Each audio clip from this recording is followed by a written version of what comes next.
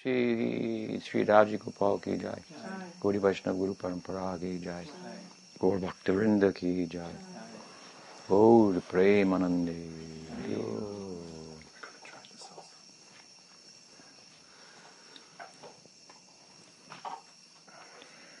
Good evening, everyone.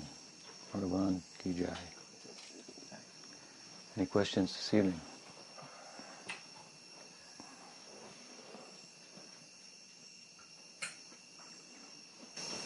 Perhaps the other night you were talking about bhakti and jnana, and you said that in order to succeed in jnana you have to have some bhakti, and then we have to have some sambandha jnana to succeed in bhakti. So, but I've been wondering sort of about the proportion, kind of, because there seems to be a danger of one spiritual practice in bhakti becoming more like theoretical and more like gathering information and slipping more into the direction of jnana in a way. So how to find the balance of having sufficient knowledge without kind of getting entangled in one's own intelligence and information gathering. One point that is worth bringing up is that sometimes we speak about jnana and we speak about bhakti, we speak about yoga as three different paths, which they are. But when we invoke the term jnana there, we refer to the path of jnana that is preoccupied with, focused on the likeness between the Atma and the Brahman. This is kind of the low end of the spectrum of jnana.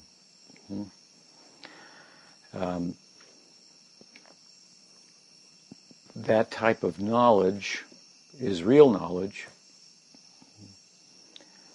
The difference between, it includes, of course, obviously the difference between the Atma and the Purusha and Prakriti, the Atma and matter, the self and the body, the self and the mind. The difference between them and the oneness or the likeness between the Atma and Brahman. This is kind of it's a kind of introduction to essential spiritual life, Brahma Jignasu, and the Upanishads. A number of them, I should say, focus on that. I've given an example before that if you're living in a cave with somebody else, you have no idea what the sun is like. If one of the cave dwellers should get out somehow and find out what the sun is like and come back, how will he describe it to that person? All that the sun is, including that it brings about vegetation, rain, enlivens the mind, so on, it's good for your health, so on and so forth. How can you possibly explain it to that person? But for lack of being able to do that, if you could make a crack in the wall and a little ray of the sun would come in, which would be extraordinary in a dark cave. There's nothing like light within darkness, right? Suddenly there's light and the darkness is dispelled. So it's pretty fascinating. But it's not everything that is to be known and experienced with regard to consciousness. So the ray of the sun, in this case, is like the sun. But there's a big difference between the two as well. And the difference, of course, is beautiful. Here the difference between the body and the self is beautiful to separate as well. But, I mean, when you know the oneness in the context of that, understand the difference, then between yourself and Brahman, or the Absolute, then there's the possibility of that interplay, reciprocal dealings, love. You follow? So,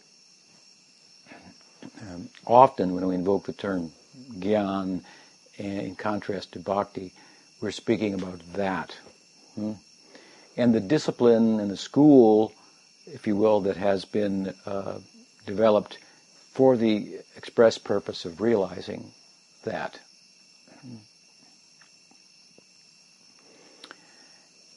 That type of knowledge is not, it's included within, but it's just a small part, so to speak, of what we call Sambandha Gyan. So Sambandha, the word itself, means relationship. So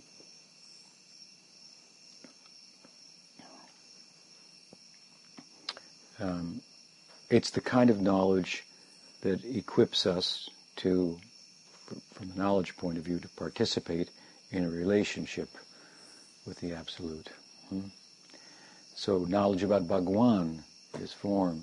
Knowledge about the difference between Maya Shakti and Swarup Shakti, for example.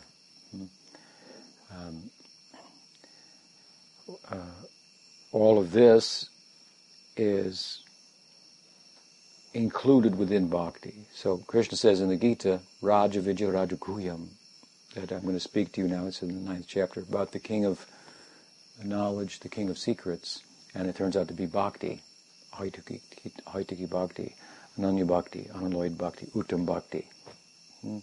Manmanam Bhavamad Bhakto, he says, this is at the end of the chapter. Just think of me, become my devotee. This is the be-all and end-all of knowledge. So, when we say that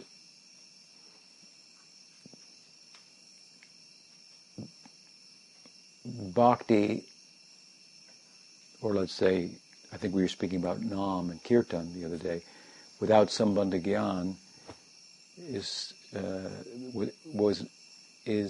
often not very efficacious. Because without Sambandha Gyan, you may be chanting, but you may not know what the offenses are either, and you may make them. So just to give an example, right? Sometimes we say, Bhakti don't emphasize attentive chanting. One of the ways that we can understand attentive chanting is to be attentive to the teachings, what they are. Find out their aparads, what are they, how to avoid them. For example, Seva aparads, Didi, Nam aparad, and so on, which there are 10 in number. So, not only is it questionable how much progress one can make without any Sambandha Gyan, and when we see people who make progress without Sambandha Gyan, we assume they must have got it in their last life. I sometimes describe it as a conceptual orientation. So as you're conceptually oriented, so you're going to act accordingly, and then you're going to get a corresponding fruit, right? So the conceptual orientation to Uttam Bhakti, this kind of jnana we want. Indeed,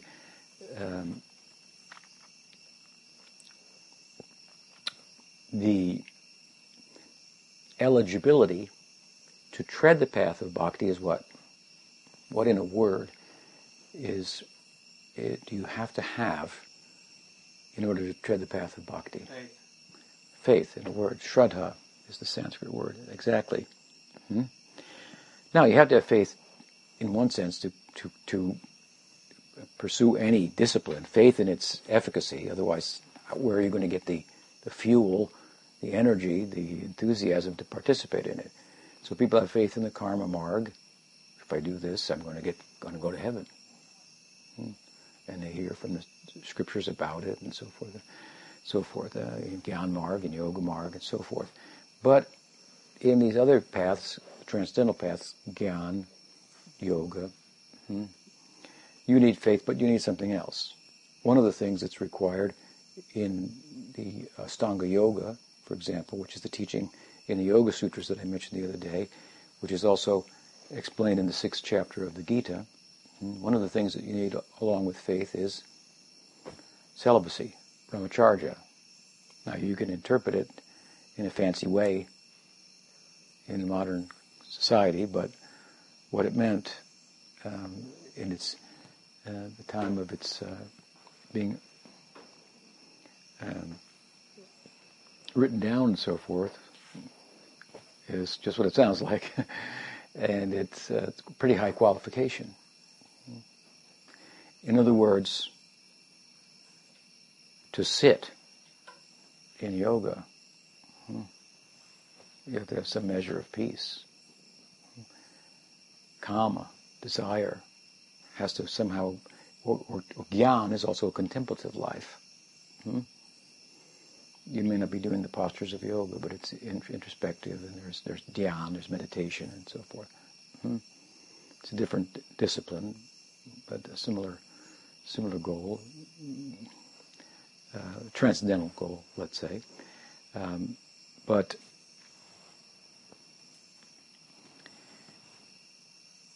as the Gita explains, to sit as a contemplative, you have to have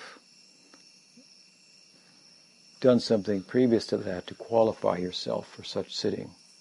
Otherwise, you just become an imitator and hypocrite. Mityatara uchate, sauchate. Krishna, you may notice in the first six chapters of the Gita, repeatedly, when talking about gyan and karma, repeatedly emphasizes karma. Karma here means nishkam karma. In other words, acting within the social religious system, but without being plugged into or motivated by the fruits that can be derived from it. So if you follow the karma marg, you can get certain material results. It's called pravritti marg, the path of acquisition. Everybody wants to acquire. Here's a systematic way to acquire that takes into consideration the controlling factors, the godly factor, and working with it with a license, so to speak, to acquire. Nothing belongs to you, but here you get a license to acquire.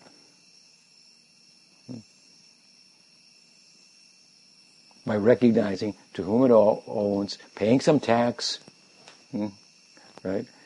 You get to think you own something for a while, but repeatedly you're shown it can't be kept. It's only on loan. That's the karma marg, right? And so it's driven by the attachment to the fruits, the prospect. If I do this, I'll get that. If I don't do this, I'll get something detrimental, bad results. So I don't want that. So you're driven by a prospect of attainment and a fear of punishment, a system of reward and punishment built into nature, so to speak.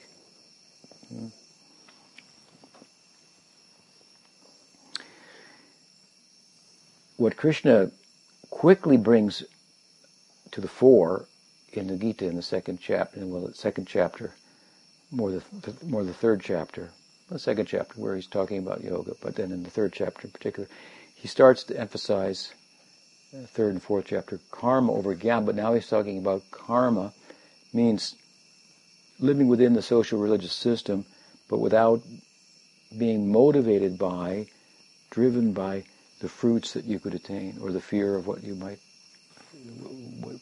incur if you don't follow the system. But to follow the system without attachment to the results, because it is the right thing to do.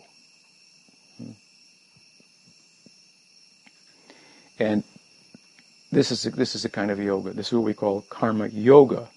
Now, karma becomes a yoga, a means of making connection with the subjective, with the Atma, with the Absolute, moving away from things, moving away from thoughts to the more. It involves having less, and so thinking less, doing less. So to think less, to do less, you've got to be preoccupied with something. This is the self. So Krishna stresses in the Gita, don't just go and sit down. You heard about this today, now take sannyas. No. Stay within the system, which would typically mean householder. But now spiritualize your situation by performing your karmic duties within that system. Of course, that system's not in place right now, so that's another thing. We have to get to that. But that varnashram system. But anyway, plug into that without being driven by the results, but rather being driven by a higher idea. This should be done for persons living in the world, but there's something more than the world, and I'm part of that. And so what happens is, because you come to a state of equilibrium, you're no longer riding on the waves of attainment and then loss and these emotional ups and downs. You've come to a state of equilibrium that is basic to yoga, peaceful, and you're getting some experience of the self. After all, you're letting go, right? And so the false sense of self is being deconstructed because it's constructed out of our attachments, right? That's what it is. So in a kind of in a graceful way, in a gradual way, I'm deconstructing my karmic identity by understanding what it's constructed out of, my attachments.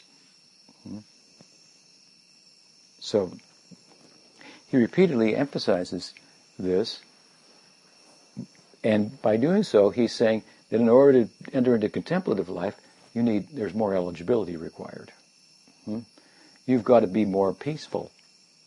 The mind has to be more at rest, right? You can't be sitting and think, I wish I was over there. Better you go over there and deal with the mind in a way that I'm talking about for sitting down prematurely, which then will cause havoc to the whole system, the whole system of teaching that requires teachers and examples and so forth. So there's a strong emphasis there, right? And for good reason. But the point I'm making is that those paths to do Ashtanga Yoga, to do Jnana Yoga, requires more qualification. Your eligibility requires more than just faith in them. There has to be, for Jnana to come into the heart has to be pure. To sit in yoga, I mean, it's a lonely life.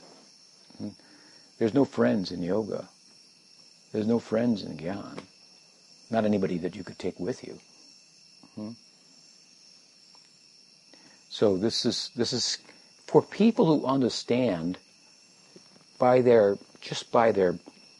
having been born, let's say, into the system, however even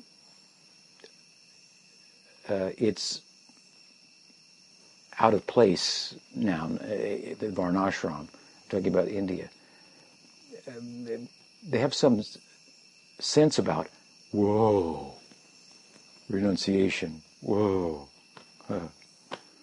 They have, it's good, right? Western people just run right in and want to buy it with a credit card, right? Pay later, so forth. Of course, there's advantages to both sides, in one sense. Nard says, caution, a good thing, don't hesitate. A good opportunity presents itself. If you slip along the way, well, that much further along when you get back up. So he does make that kind of argument.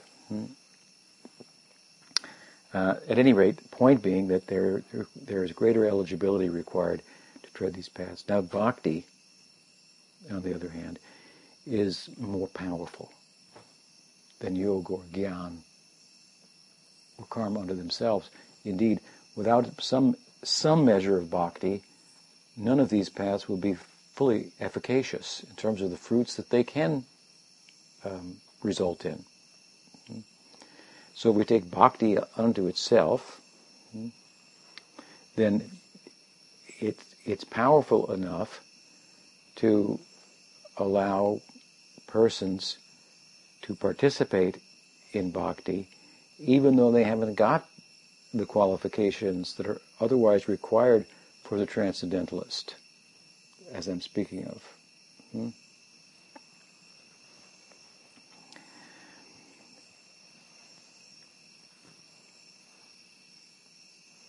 The birth of bhakti is sadhusanga, and their faith, if you will, is contagious, and from them we get the seed, and just by association we get the faith, which is the requisite qualification, so we're able to tread the path.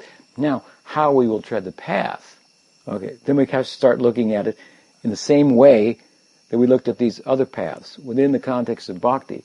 So we don't take to bhakti and now tomorrow we go sit under a tree here in the jungle and chant 300,000 names a day and enter into the Leela. That would not be possible. So we find in the Chaitanya Vaishnavism there is a renounced order, whether you want to call it sannyas or whether you want to call it Vaish or Babaji. These people complain sometimes, they're taking sannyas. That's not part of it. It's basically a path of renunciation, whether it be Babaji or sannyas. The mantra is the same, also, incidentally. At any rate, that's not for the beginner. That's not for everybody. Indeed, to be honest with you, sannyas or Babaji is not really, properly understood, and in the way we're talking about it as we should, it's not a means. It is a recognition of someone. It's not a means of attainment, but a recognition of attainment. You understand? We don't take sannyas to make progress as much as sannyas is bestowed upon someone who is extraordinary and has attained. It's more about a measure of renunciation that has been attained than a means to attain renunciation. Sannyasi is supposed to be renounced from the start. Of course, there are, in the traditional system, there are degrees of sannyas. There's the Bahudak, Kudichak, Hungs, Parivrajak, and Hangsa, or Paramhamsa. There is some gradation within that also, in the traditional system, which would be in the Gyan Marg.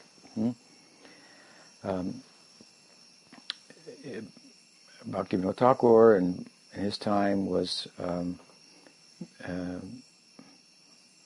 experienced so many Babajis, which was the renounced system in Gaudiya Vaishnavism, who weren't really renounced.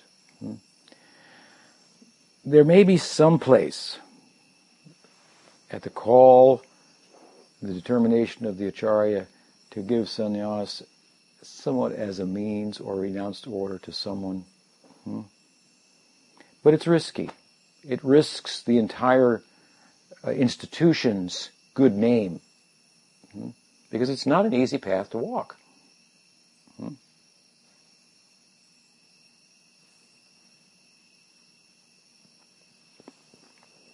If someone is sufficiently schooled,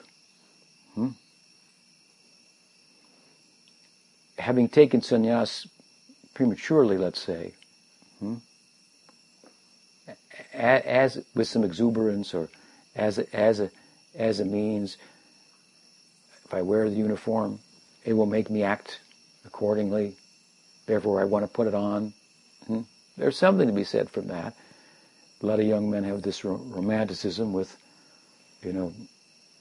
monasticism and renunciation. It's kind of a virile,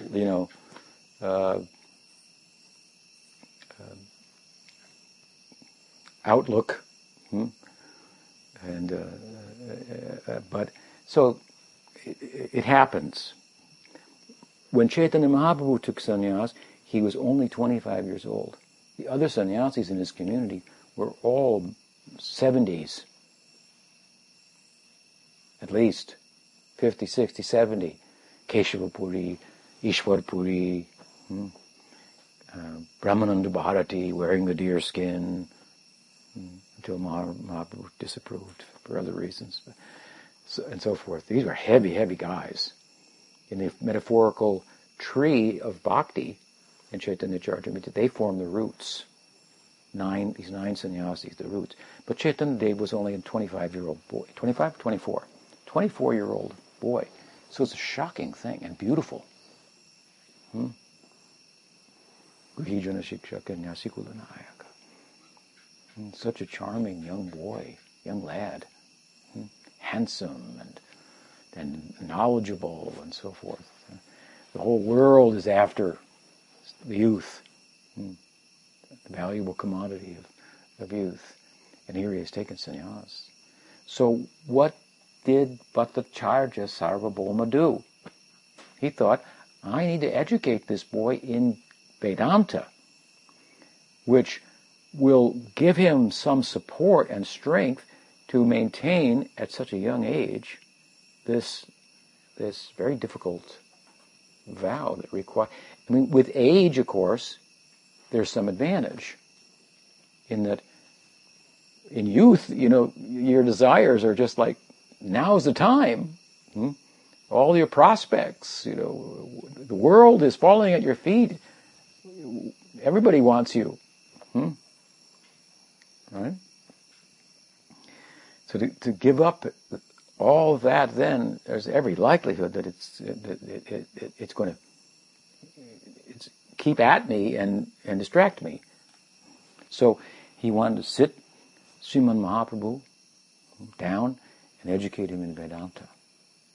So if a person enters the renounced order of life at an early age without having really attained the Kanarsko bhava, what's to keep him or her safe? Well, the best we can do is educate them. And they should study the scriptures and gather the Sambandha Gyan. Especially when, in our particular paribar, where Bhaktisiddhanta instituted the sannyas for teaching,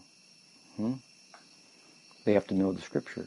They should be able to speak to the devotees and answer their questions authoritatively by citing the scripture. And the scriptural culture will corner them. After all, sometimes we refer to the eligibility for bhakti, which is shraddha, faith, by the term what? Shastriya Shraddha. Shastriya means that argument that's coming from above, that argument over the centuries, or that's beginningless, it's eternal. Ultimately, it's unauthored. It comes from God. It's revelation.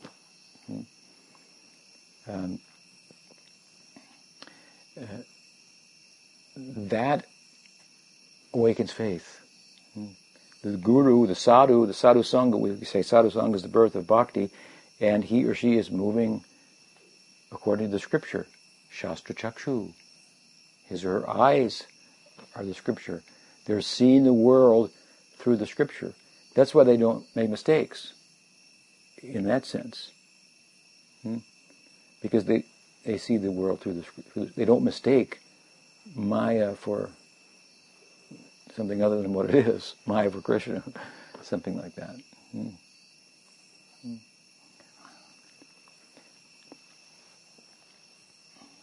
So our faith is in what? It's in that argument. It's in that effort through logic and words to relate. It's like a message from Goloka, in our case, that an invitation, a letter, come, this is what's going on here. Don't think otherwise, because that thinking is like this, and that thinking is like, and it's a long letter. Many footnotes and many paragraphs, many chapters and so forth, right?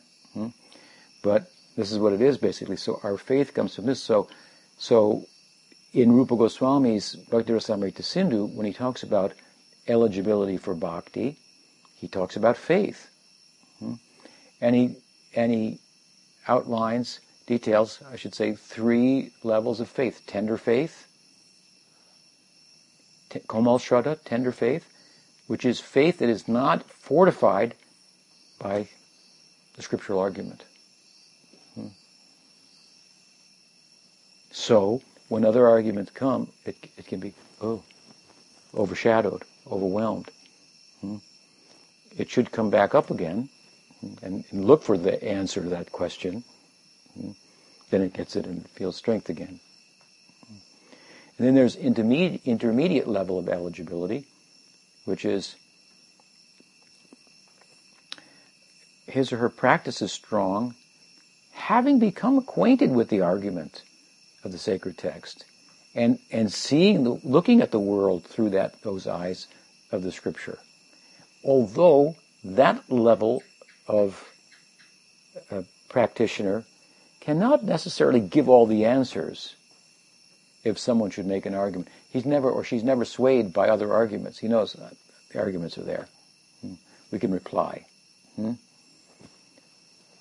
Then there's the Uttam Adhikar, who has adhikar, or eligibility, of the superlative level, who is characterized as Shastra Nipun, Shastra Yukti.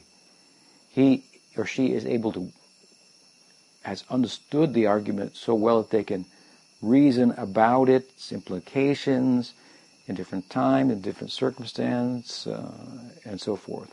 Shastra Nipun, has a kind of a genius, it means scriptural type of genius, really living in the text, so to speak. Somebody's got to be living in there, right? We hear about certain people that are living in. We read about the Leela, so you can go in there. That's the point, right? So this is an open book. It's it's an invitation to enter in.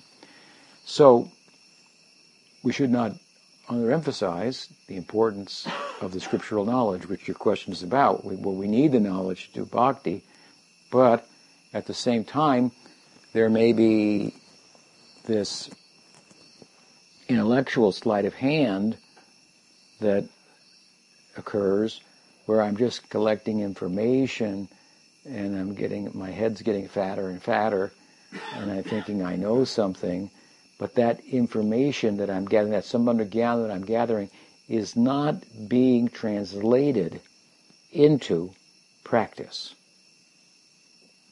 That's why I say, what? Use your head to soften your heart. So you don't use your head just to make it hard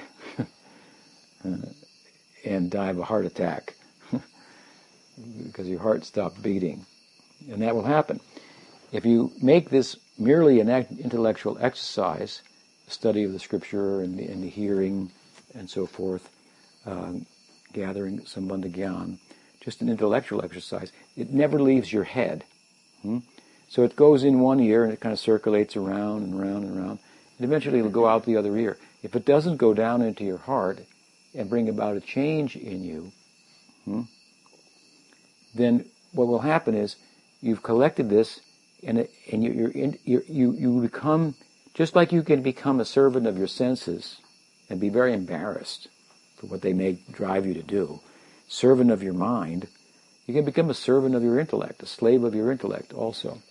You've got a very avaricious, big appetite, voracious intellectual appetite and capacity. So you invested in the scripture, and there's a lot to learn there. So for a while, it's like, wow, she's collecting all this, and they're able to understand it because they have a big, good intellect, but that's what all they're doing. And then the next thing, the next book, I read that book, I read that book, I read that book, I read that book already. Then you run out of books. And then there's, because you're just being driven by an intellectual appetite, it doesn't have the desired effect, and then they go off somewhere else. I understood that. It wasn't what I thought it was. First I thought it was. Then I realized. So they didn't understand any of the books, really. Let them come back, that person come back, and tell us how it, argue with someone who has taken the knowledge and, as I said, let it enter into the heart and turn into and foster action. Let the jnana be a yajna. Krishna says, study of the Gita is jnana yajna. It's a sacrifice.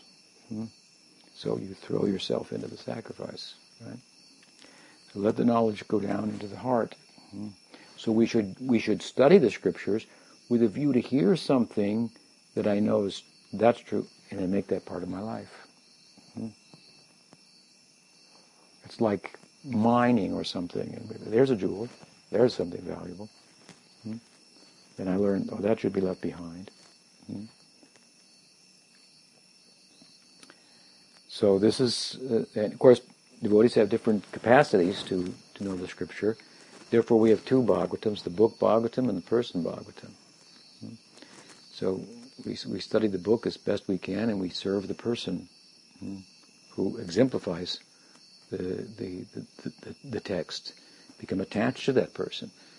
The attachment to that person will bring about liberation and more.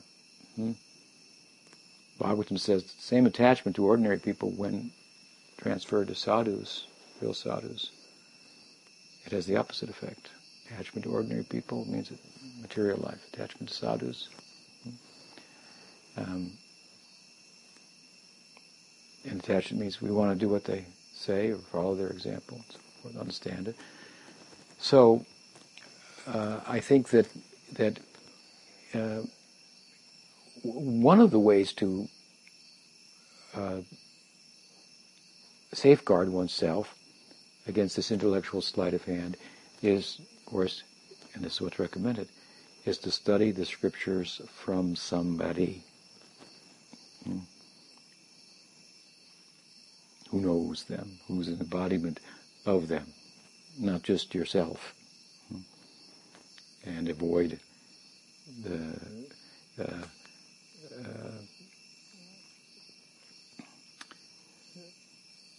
the opportunity to be corrected, to be taught, this is very much there, emphasized in the teaching itself, to have sadhu sangha on an ongoing basis, to associate with advanced devotees. So if we stay in real sadhu sangha that challenges our understanding, causes us to grow, and so forth, then we have a good chance of avoiding that. But sometimes we hear, that's just intellectual study. He knows so many verses, as an excuse not to embrace a conclusion of the Bhakti Shastras that if that person will embrace it will constitute putting a foundational block in the temple of bhakti that they're trying to construct in their heart. I mean, I have this experience. You try to weigh in, somebody asks you weigh in, you give the definitive scriptural explanation, and it turns out to be different than what another devotee was thinking it has been all along, and they're wrong about it. So it's a problem. So you give the correct and then answer, and then they say, well, he's just an intellectual. Well, that's just gyan. So this is a misunderstanding. This happens, unfortunately. So Prabhupada told us we should sit like scientists and study the books, and they're quite relishable.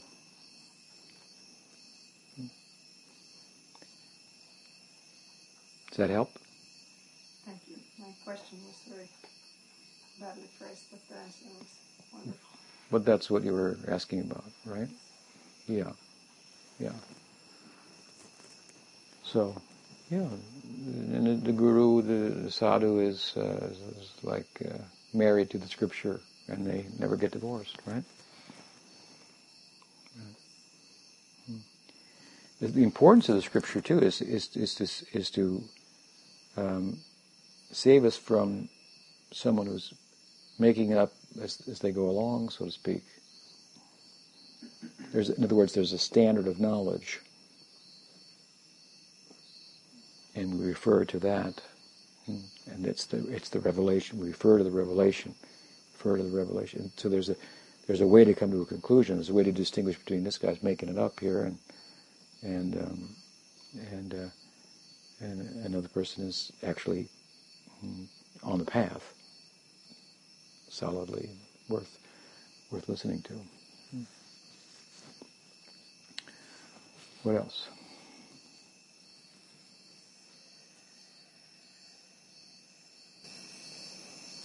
Well, Maharaj, I was been wondering for a while now about what your opinion might be about the importance of Harinam Sankirtan outreach, or not as an outreach, so to say, but means to purify and sort of energize one's practice. Yeah, they can do that. It can do that because it can be very consuming to try to explain what you're about, what your book is about, to someone. It can force you to understand the book better yourself, why you're doing what you're doing. When you hear yourself talking about it to someone else, you think, I should be listening to this myself. You have to be careful that you don't become your enemy. What's that poem? And I became my enemy the moment I began to preach. It's an old Bob Dylan song, I think. So you're preaching and you realize, well, I'm against what I'm doing, what I'm saying here. I'm saying this to that person, but I'm not doing that.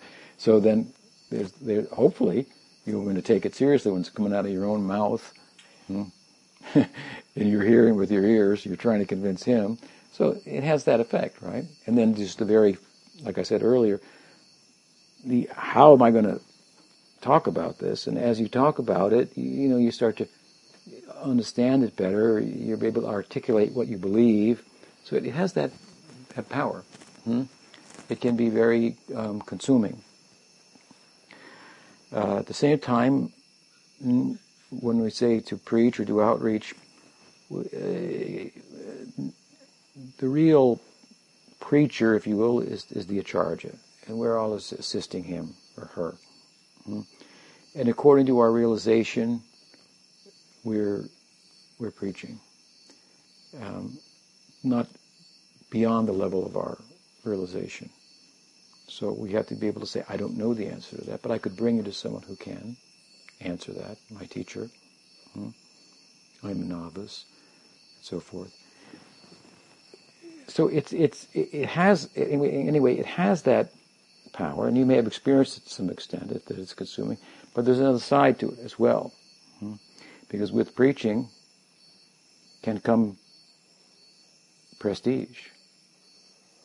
If you can explain the teaching, another devotee will listen, or another person will listen, and they'll think, "Whoa, he knows, she knows this," and so naturally some wave of honor comes, and then what can happen is, that's a weed to the vine of bhakti that's been planted, the seed of which you've been given, the watering of which is the siksha. The diksha is the seed, and the faith, and the watering is the siksha. And as you water the plant, then also weeds can come. So I'm explaining it, even to the person I'm explaining to, if they're listening to me and that resonates with them, They want to become a devotee themselves, and they're honoring you. You brought me here. He taught me that, and this one did too, and that one. And suddenly, the preacher can be riding on the waves of prestige, pratishta. Bhakti Madhurya Kadambini, a book of Vishwanath Chakravarti Thakur, explains that there are anarthas,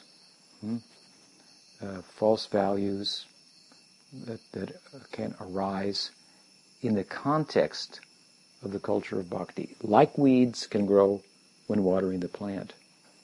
And if we start to misidentify the weed with the plant, then we're only watering the weed and it will choke the plant. When Bhakti Ballabha Maharaj, who was the successor of Bhakti Daitya Madhav Maharaj, a godbrother of my Guru Maharaj and a disciple of Bhaktisiddhanta Saraswati Thakur, when Ballabha Maharaj was asked by Pramod Puri Goswami, another godbrother of my Guru, to go and preach in the West, he did so because Pramod Puri Goswami Maharaj asked him, and then he had to bring a couple of assistants with him. He was elderly and so forth. And so he chose to bring 2 householder assistants with him, rather than 2 sannyasis in his mission, because he was concerned that if the sannyasis come to America and preach, then when they go back to the homeland of India, they will be distinguished from the other sannyasis as these sannyasis who went to the West, which is it might not seem like a big thing, but it's kind of a big thing, given the mindset of India, and Bhaktisiddhanta sent the first missionary to the West to preach. It was a big to-do. Now you send your missionaries to India. We're sending a missionary to London. Turn the tide, turn the tables, right? And so, wow, he went there and he was successful and went to the West. And so, that kind of thinking is a little bit there. Maybe not so much now, but it was in the time of Madhav Maharaj, for example, and so Ballabha Maharaj taking precautions to protect some of his younger students who were sannyasis from this prestige that they would get. He took householders, because, householders, yeah. In Gaudiya Math, it is householders anyway. So they're pukka householders, ripe householders. Pukka means like ripe fruit. They're just perfect householders, which means that's how they think about it. So, so anyway, he brought 2 householders. We actually hosted them at Audarya for one weekend. I gave Ballabha Maharaj my own bed to rest during the day. Later, that householder told me, one of them said, "I've never seen anything like that. That you would give your own bed to our Guru Maharaj. Who are you?" He was like that. I said, "I'm nobody." So prestige, pratishta, this can come to someone who has learned how to explain. It's an art. You start to learn it, you figure it out. Just like music, you can learn music, you do kirtan, and you can be a good kirtaneer. And people like music. There used to be a time if you could have a guitar, you could have a harem, So, no problem. Oh, it sounds so good.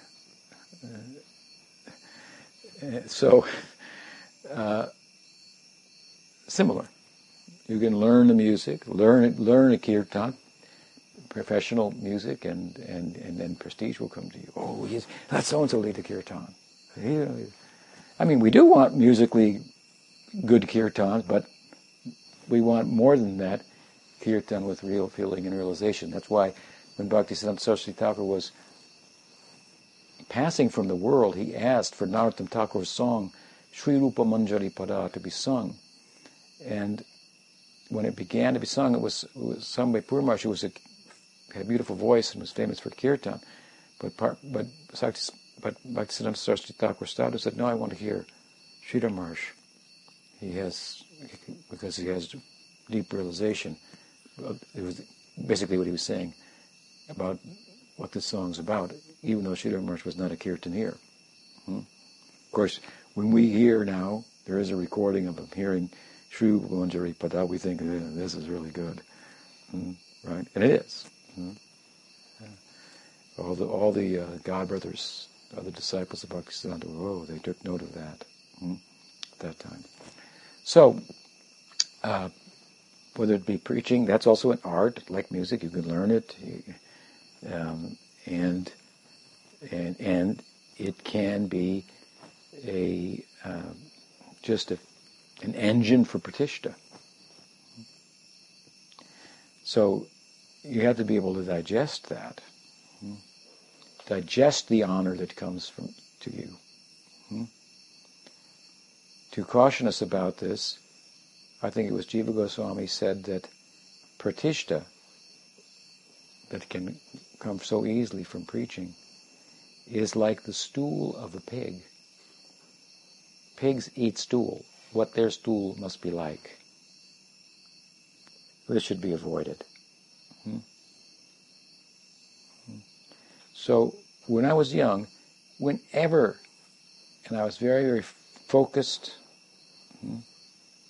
at all times, where my thoughts were, when any thought would come to me, whether I was taking a shower or walking or here,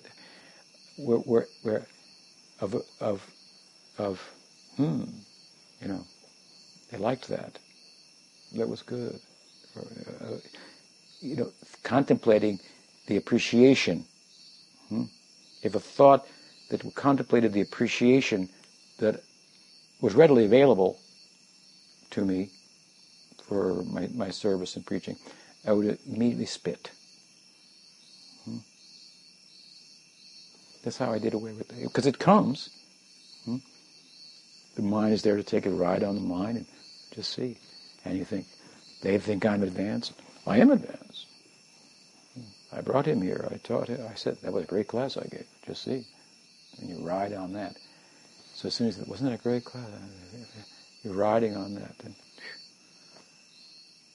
that's how I used to deal with that. And I got a lot of distinction for my service, which was both in the field, outreach, selling the books, and then in the temple, giving the classes as well. So yes and no is the answer. Yes, usually it is for me.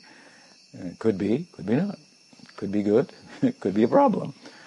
I've seen it be good for persons. I've seen it be a problem for persons, also devotees. So therefore, it's good to check in and be under good guidance and so forth.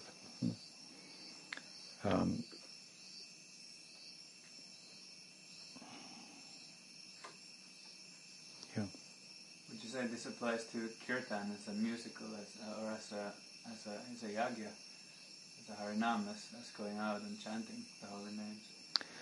Well, it would be harder to get appreciation for that. They might think you're nuts, right? They might even throw things at you. I've had that happen. So, but that said, I think that to do Harinam Sankirtan in the streets is obviously something that Chaitanya Mahaprabhu inaugurated. But he was also doing it in a time and a place and so forth where, although controversial, which it was, so much so that some people thought, if you chant the name of Krishna, out loud, the power will go away. That shouldn't be done. So there was some objection, and it was a new light, if you will, into all that the scripture has to say, for example, about Nam, And he was bringing that to light, and so forth. And it was met with opposition. People complained about the late night kirtans and so forth. So there's something to be said for, even if it's not popular, it could be done and so forth. But there's also something to be said for time and circumstance, because there's, if your objective is to share with other people and by that grow yourself, which is a nice idea, and there may be other ways to do that, by using your intelligence you could come up with and be more effective. So I'll give you an example. We used to do Harinam in Bombay when Prabhupada was trying to build a temple there. But the people were not appreciating, and they were ridiculing and so forth. The Prabhupada told us to stop the Harinam. So there was a time in the 60s and 70s where it was kind of like a charming thing, like there are the Krishnas out there, and they're chanting. In those days, they were all dressed in dhotis and saris with tilak, and it was the 60s, the 70s. It was a time for young people to be in the streets with new ideas and so forth. So it was different for sure. But in another sense, it wasn't as out of place. Now if you have, in the name of Harinam Sankirtan, and you got one colored sock on one foot and one ankle, another colored sock on the other one.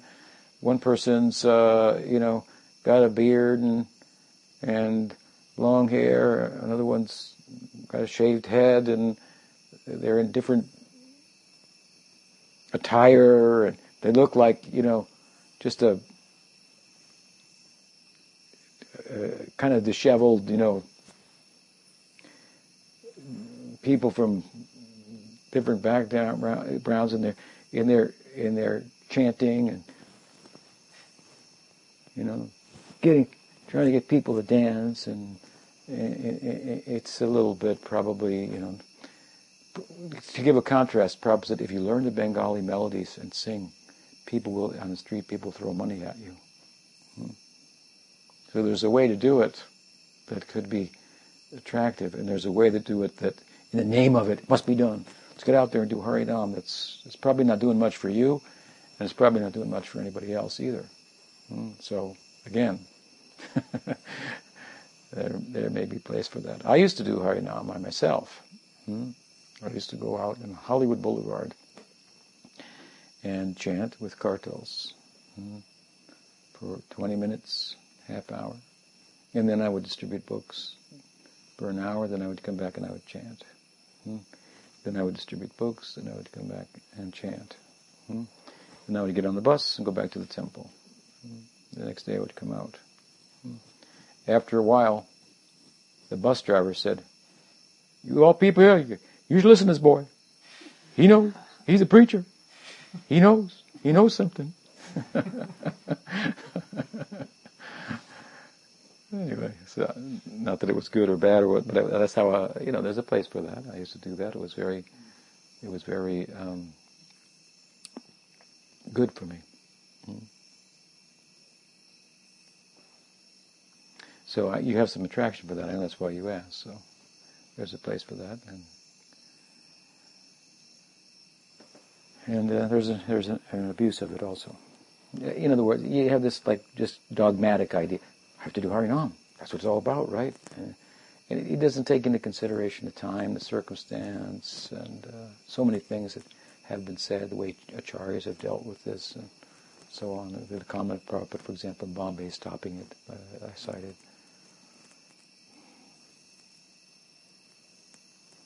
Does that help? Yeah, very nice. Okay. Harinam Sankirtan ki jai. Brihat Mridanga ki jai. Go Nityananda ki jai. Raji Gopal ki jai. Gauri Vaishnava Guru Parampara ki jai. Gaur Bhakti Vrinda ki jai. Gaur Premanande.